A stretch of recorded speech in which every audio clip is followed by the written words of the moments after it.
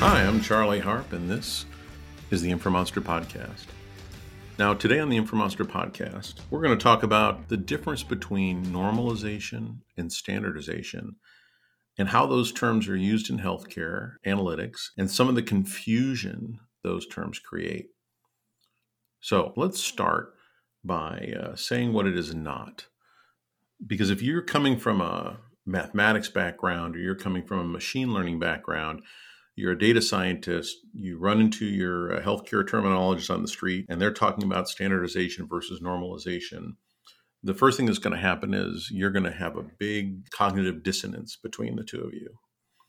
Because in machine learning and mathematics, normalization and standardization are part of something called feature scaling, where you're taking values and you are putting them into a common frame for analytic and comparison. And that's a valid definition for standardization, where you're looking at a value within a standard deviation, and normalization, where you're normalizing data between 0 and 1, so you can do certain type of comparative activities. But when we're talking about standardization and normalization in the informatics world with terminology in mind, we mean something a little bit different. So let me talk about that. So if you think about the ecosystem of a healthcare enterprise, you usually have n number of endpoints that are streaming terminology to a central location or to you. You're receiving data from n number of endpoints.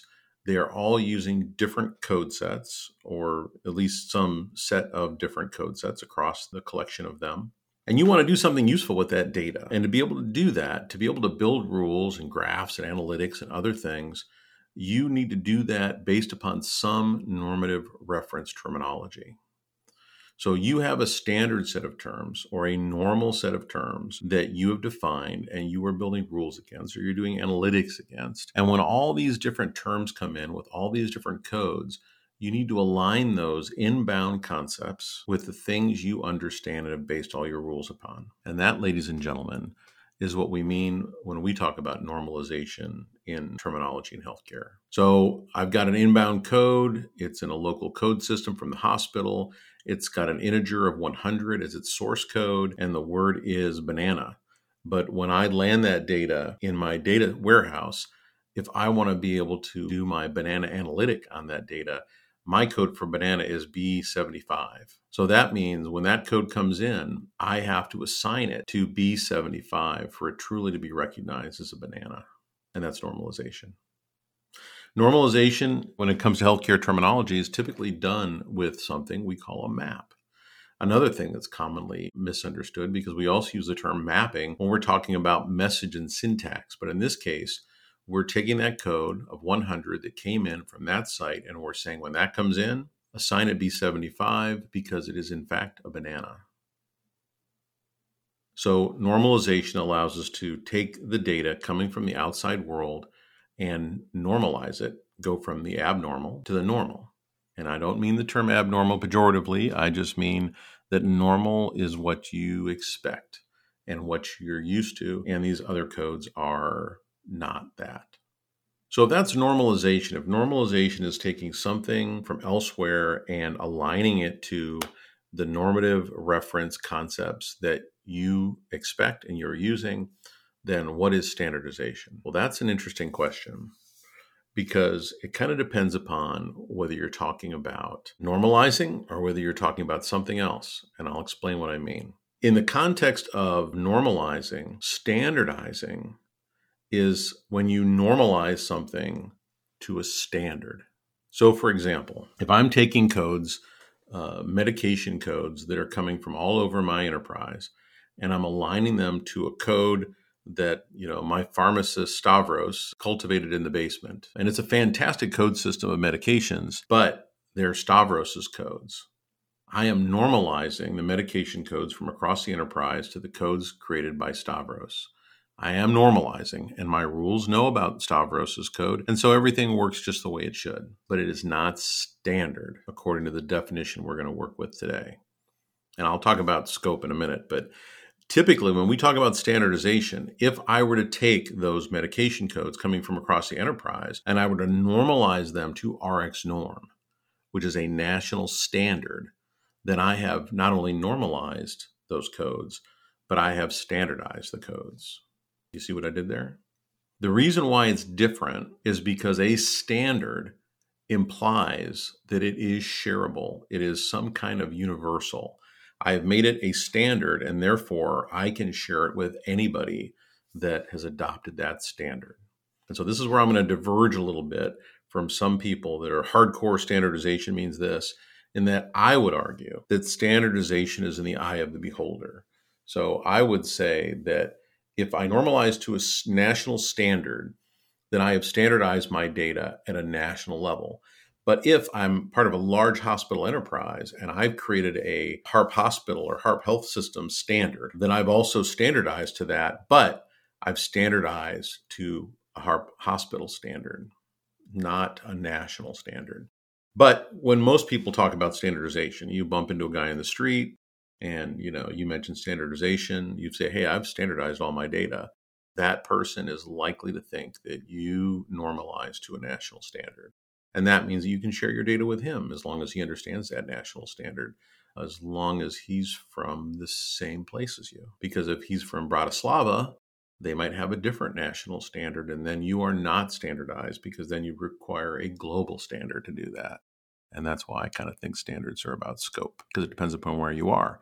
If you were to leave this planet and you were to get to, the Horsehead Nebula, and you were to say, I standardized to the Earth standard for medication terminology, they would say, well, that's all well and good, but when are you going to standardize to the galactic standard like the rest of us? So there's another way of thinking about standardization as well. And this is something that I've come across recently when talking to large organizations. Sometimes when people talk about standardization versus normalization, they're not talking about how you normalize, whether you normalize to something that's standard or non-standard. They actually mean something much different than that. And that is whether you're going to normalize, which is let the data that exists from all your endpoints continue to be abnormal or, local. And you're going to standardize that data when it lands in a central place for you to do aggregation, versus when they say standardize, they're talking about it more as a function of data governance. And what they're saying is, instead of letting all of my 50 hospitals all have their own codes for everything, and I will normalize them so I can do things with them when I get the data here, I am going to standardize all of those 50 hospitals so they're all using the same codes as me. Now, standardization as a data governance function is a slightly different animal, because really what you're doing is you're establishing a standard, whether you're adopting a national standard or creating an enterprise standard. And then you're basically mandating that all of your endpoints adopt that standard in their data dictionaries, thereby eliminating the need to normalize. So the assumption is, instead of everybody speaking their own language, we're all going to learn the same language, and that way I don't need to translate anything that comes to me. I'll just understand it.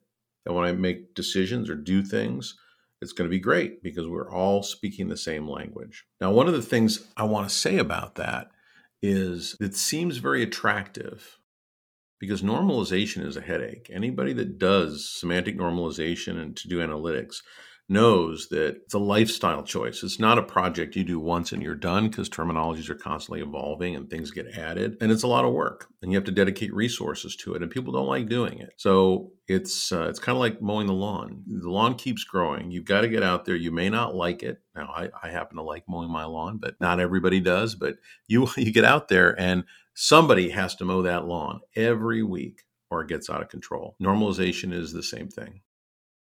So people get lulled by this idea, by this utopia of standardization, whereby they don't have to do that ever again. But you can think, if we're going to stick with the lawn mowing analogy, you can almost think of standardization as saying, well, I don't want to mow my lawn, so I'm going to pave it over. I'm going to pave it over with concrete, and I won't have to mow anymore, and it's going to be awesome. I think that, and it's not that I'm against standardization. I think that the problem with standardization is that most people do it because they don't like normalization, and also because people have committed egregious crimes against data science out in the field, where people don't practice good data governance. And so they create horrible terms that are meaningless, or they create duplicate terms, or they reuse codes with different meanings. And when that hits you in the aggregation, the analytics, it really hurts your data quality. And so it's a combination of, I don't want to do the normalization.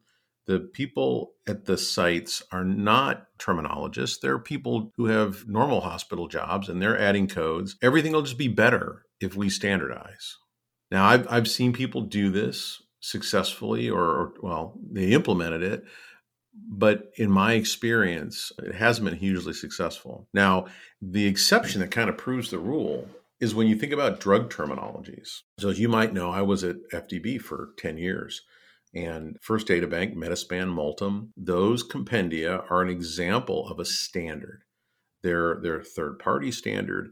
But basically, when you look at drug terminologies across a lot of organizations, they're all using First Data Bank. They're all using Metaspan, ideally. They might be using NDC codes, but they're using something. They're sending those in to whoever's using it, and usually they have RxNorm codes on them and everything else. As a result, medications, they flow pretty well through our electronic ecosystem, but they're not perfect. Standardization didn't solve the problem. There's still usually some normalization required in that process. Well, why is that? If standardization is an informatics utopia, then why do we still encounter issues when we try to standardize? The reason is for the same reason that mapping is never done if you normalize. Most terminologies, most of the meaningful terminologies in healthcare are not static. They shift constantly. Things get added, things change, things get tweaked. The problem with paving over your yard is nothing grows. And the same is true when you look at a healthcare enterprise. If you mandate from the center, these are the terms you're going to use, the problem you have is the people at the edges are the ones that are actually in the trenches. They're actually the ones that are having to add things, that they got an inventory or needing to figure things out, or the doctor is yelling at them, you need to add this. The problem is, whereas there are some code systems, some code sets you could standardize from a data governance perspective, if they're fairly static and they're not huge, then, things like gender, things like ethnicity, things like encounter type, a lot of those micro terminologies that we have, you should be able to standardize those and say, hey, you're going to use these. The problem is when you start trying to standardize the bigger ticket items like procedures, charge codes, and I'm not just talking about clinical concepts, I'm talking about business and administrative concepts.